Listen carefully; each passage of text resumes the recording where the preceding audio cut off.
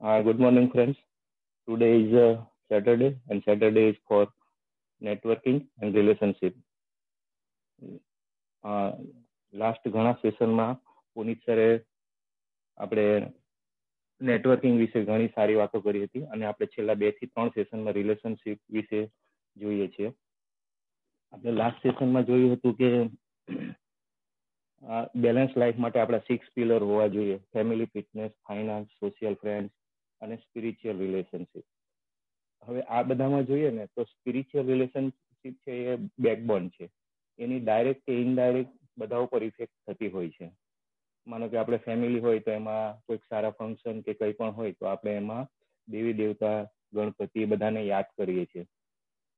Fitness માટે જે research એવું કહે છે કે spiritual health is directly related to your physical health, એટલે ફિટનેસમાં પણ ઇમ્પેક્ટ કરતું હોય છે.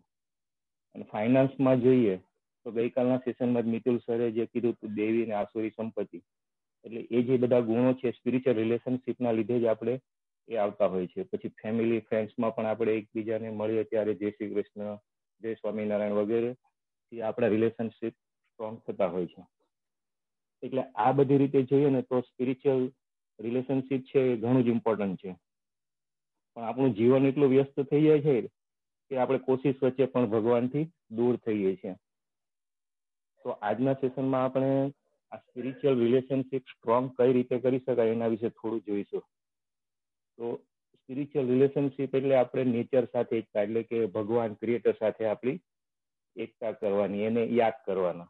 તો કઈ રીતે થઈ શકે? તો એક તો ટોક વિથ હિમ, એટલે ભગવાન સાથે આપણા સંબંધને મજબૂત બનાવવા માટે વાતચીત કરવી જરૂરી છે.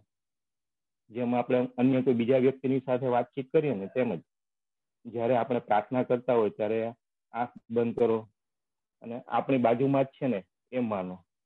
જે બોલી રહ્યા છે ને એ પ્રમાણિકપણે સાંભળી રહ્યા છે એવું પણ સમજવાનું. એક બાળક એના માતા પિતા સાથે વાત કરે ને એમ એની સાથે વાત કરવાની. આપણા બધા પ્રશ્નો અને ચિંતાઓ સાંભળવા અને માર્ગદર્શન આપવા માટે જે બેઠા છે. એટલે શક્ય હોય ને એટલી વાર એની સાથે વાતો કરો. એટલે એવું નહીં કે આપણે જરૂરિયાતના સમયે જ, પણ આપણે વાત કરવા માંગતા હોય ત્યારે તે આપણા માટે છે જ. એટલે પ્રાર્થના છે ને ભગવાનને આપણે તેના બાળકો છે એની સાથે જોડે છે. સેકન્ડ પોઈન્ટ છે ઓબે હિમ, એટલે ભગવાનની આજ્ઞાનું પાલન કરવાનું. આપણામાંથી કોઈ પણ સંપૂર્ણ નથી. આ જીવનમાં વિકાસ અને વિકાસ કરીએ છીએ. તેથી અંતમાં આપણે જોઈએ ને કે ભગવાનને આપણે ફરી મળી શકીએ. એટલે ઓછામાં ઓછું આપણે તેમના માટે કરી શકીએ કે એની આજ્ઞાનું પાલન કરવાનો બેસ્ટ પ્રયત્ન કરવાનો. આપણે બીજા પ્રત્યે થોડુંક દયાળુ અને પ્રમાણિક બનવું જોઈએ. અને શક્ય એટલી બધી ચર્ચા કે સભામાં આપણે કોઈ સારી ડિસ્કશન થતી હોય એમાં ભાગ લેવો જોઈએ. અને ભગવાનની ઈચ્છાને અનુસરીને આપણે આપણી બધી જે ફિલિંગ્સ હોય છે, જે દિમાગ તેજ કરવાનું, એ બધું આપણે સ્ટ્રોંગ બનાવી શકીએ. થર્ડ પોઈન્ટ છે સ્ટડી સ્ક્રિપ્ચર, એટલે જ્યારે આપણે ઈશ્વર સાથેના આપણા વિશ્વાસ કે સંબંધને મજબૂત બનાવવા માંગતા હોય ને ત્યારે શાસ્ત્રના વચનો છે ને ખરેખર બહુ લાભદાયક હોય છે. એટલે ભગવદ્ ગીતા છે, વચનામૃત છે, વેદો છે, આ બધાનું આપણને સ્ટડી કરવો જરૂરી છે. એટલે એનાથી આપણને આ બધું મળે છે. અને ભગવદ્ ગીતા તો એવું છે ને કે આપણે લાઈફમાં કોઈ પણ જગ્યાએ કંઈ પણ સ્ટ્રગલ હોય તો એમાં શસ્ત્ર તરીકે પણ કામ કરે અને શાસ્ત્ર તરીકે પણ કામ કરે છે. તેઓ શાસ્ત્ર છે ને આપણને ભગવાન સાથે વાત કરવાની મંજૂરી આપે છે. એટલે બીજાની શ્રદ્ધા કે એની ધીરજની કંઈક આખ્યાન કે આવતા હોય એ સાંભળવાથી આપણા સમયમાં પણ કઈ રીતે કરવું ને તેની હિંમત આપણને મળે. એટલે દરરોજ મારું તો એવું ઇન્સિસ્ટ છે કે શાસ્ત્રનો અભ્યાસ માટે સમય કાઢવો બહુ જરૂરી છે. ભલે તમે ક્વોલિટી ટાઈમ થોડો કાઢો પણ એ બહુ જરૂરી છે. એ આપણા થાકેલા આત્માને સંપૂર્ણ જીવન કરી શકે છે. Fourth point is listen to him.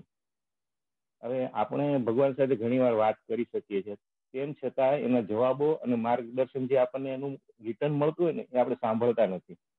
માનો કે આપણે પ્રાર્થના પૂરી કરી લઈએ પછી પાછા મૂવી જોતા હોય તો મૂવી જોવાનું ચાલુ કરી દે તરત જ. પછી રાત્રે હોય તો તરત જ પલંગમાં સૂઈ ગયા, પ્રાર્થના કરી અને સૂઈ ગયા.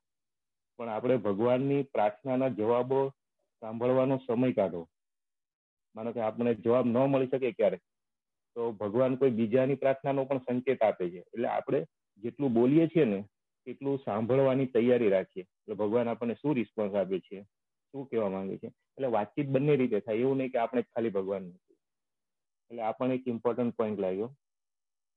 બીજું, સો ગ્રેટિટ્યુડ. કેટલીક વાર આપણે એનો આભાર માનવા પહેલા વધુ કંઈક માંગવાની ઉતાવળ કરીએ છીએ. આપણા જીવનમાં ભગવાનના હાથ માટે આપણે આભારી રહેવું જોઈએ. હવે માનો કે આપણે રાત્રે સૂઈ જઈએ છીએ, ત્યારે આપણે ક્યાં છીએ, કોણ છીએ, કશી જ ખબર હોતી નથી. પણ ભગવાન આપણને ઈચ્છા શક્તિ, જ્ઞાન શક્તિ અને ક્રિયા શક્તિ આપે ત્યારે આપણે જાગીએ છીએ અને આપણે ખ્યાલ આવે છે કે હું આ વ્યક્તિ છું, મારું આ કામ છે, અને આપણે પછી કાર્ય કરી શકીએ છીએ. એટલે ગ્રેટિટ્યુડ પણ બહુ જ ઇમ્પોર્ટન્ટ છે.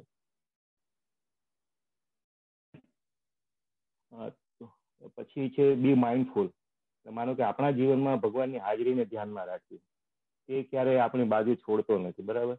હવે આપણે આપણા વર્લ્ડમાં એટલા બધા બીજી ઘટનાઓમાં ફસાઈ જઈએ ને કે આપણે આપણા જીવનમાં ભગવાનની હાજરી શોધવાનું જ ભૂલી જઈએ છીએ. આ ક્ષણમાં મને દરેક દિવસ ભગવાન આપણને આપતા રહે છે, તેના માટે આભારી અને જાગૃત થવાનો પ્રયત્ન કરવો જોઈએ. આપણે નમ્ર બનવું જોઈએ અને ઈશ્વર પ્રત્યેનો નિષ્ઠાપૂર્વક પ્રેમ અને આદર આપણે બતાવવો જોઈએ. ભગવાન તો કહે છે, હું અહીં છું, કૃપા કરીને મારી સાથે રહો. એટલે ભગવાન આપણાથી કઈ દૂર નથી, આપણે જ્યાં છીએ ત્યાં જ છે. એટલે પણ એ વસ્તુ સમજવાની અને ભગવાનને યાદ કરવાની જરૂર છે. એટલે ભગવાનના સાથે સંપર્કમાં રહેવું એટલે એનો મતલબ એવું નહીં કે ફક્ત ધ્યાન કે પ્રાર્થનાના સમયમાં જ હોવું જોઈએ. એ આપણે જયારે ભાગતા હોઈએ કે જીવનમાં કોઈ પ્રવૃત્તિની વચ્ચે હોય ત્યારે પણ યાદ કરી શકાય. અથવા તો આપણી પાસે જયારે એક ક્ષણનો પણ વિરામ હોય ને ત્યારે પણ ભગવાનને યાદ કરી શકાય. એટલે ટૂંકમાં આ બધી નાની નાની ટેકનિકથી આપણે સ્પિરિચ્યુઅલ રિલેશનશીપને સ્ટ્રોંગ બનાવી શકીએ. હવે આ સ્ટ્રોંગ થઈ કે નહીં એ જોવા માટે છે ને હું એક નાની એક વાર્તા હું કહેવા માંગુ છું. હવે એમાંથી પછી એક ક્વેશ્ચન આવશે, એ ખાલી બધા મનમાં જ વિચારવાનો છે, જવાબ નથી આપવાનો. મને એક વખત છે ને એક સુમેદ નામનો બહુ જ ગંભીર શિષ્ય હતો. તે આધ્યાત્મિકતાનો અર્થ સમજવા માટે એને બહુ ટ્રાય કરી, બહુ પ્રયત્ન કર્યા, બહુ પુસ્તકો વાંચ્યા, બધા પ્રવાસો કર્યા અને ઘણું બધું ચિંતન મનનના કોર્સમાં જોડાયો, પણ એનું કોઈ રિઝલ્ટ નહીં આવ્યું. પછી છેલ્લે એક મઠમાં એના ગુરુ પાસે જોડાયો અને દર મહિને સુમેદ વિશ્વાસપૂર્વક એના ગુરુને એની આધ્યાત્મિક પ્રગતિનો હિસાબ મોકલતો.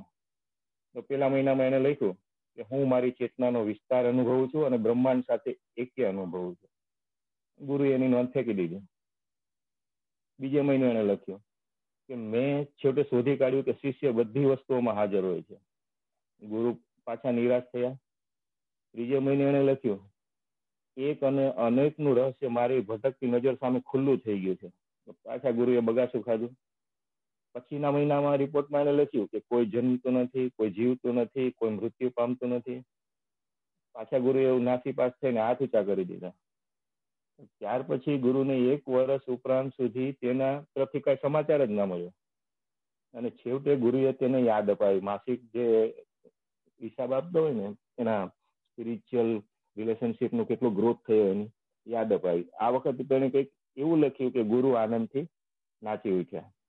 તો હવે ક્વેશ્ચન છે કે સુમેધે શું લખ્યું હશે, આ વાર્તાનો સૂચિતાર્થ શું છે?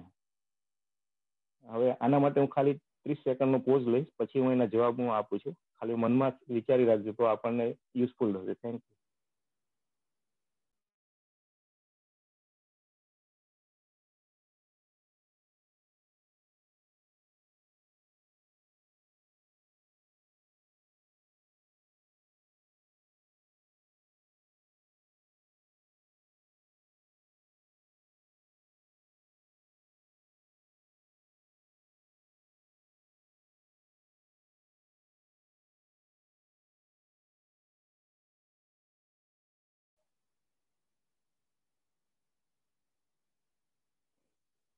હા, તો એને લખ્યું કે કોને પડી છે, અને બીજું આ વાર્તાનો સૂચિતાર્થ એ છે કે આધ્યાત્મિક પ્રગતિમાં તમે શું શીખ્યા કે શું શોધ્યું એવી રીતે મપાતી નથી, પરંતુ દુનિયાવી જે આનંદો છે કે અપેક્ષાનો કેટલો ત્યાગ કરો છો ને તેના પરથી આધ્યાત્મિક પ્રોગ્રેસ ને રિલેશનશીપ ને મપાતી હોય છે. Thank you sir.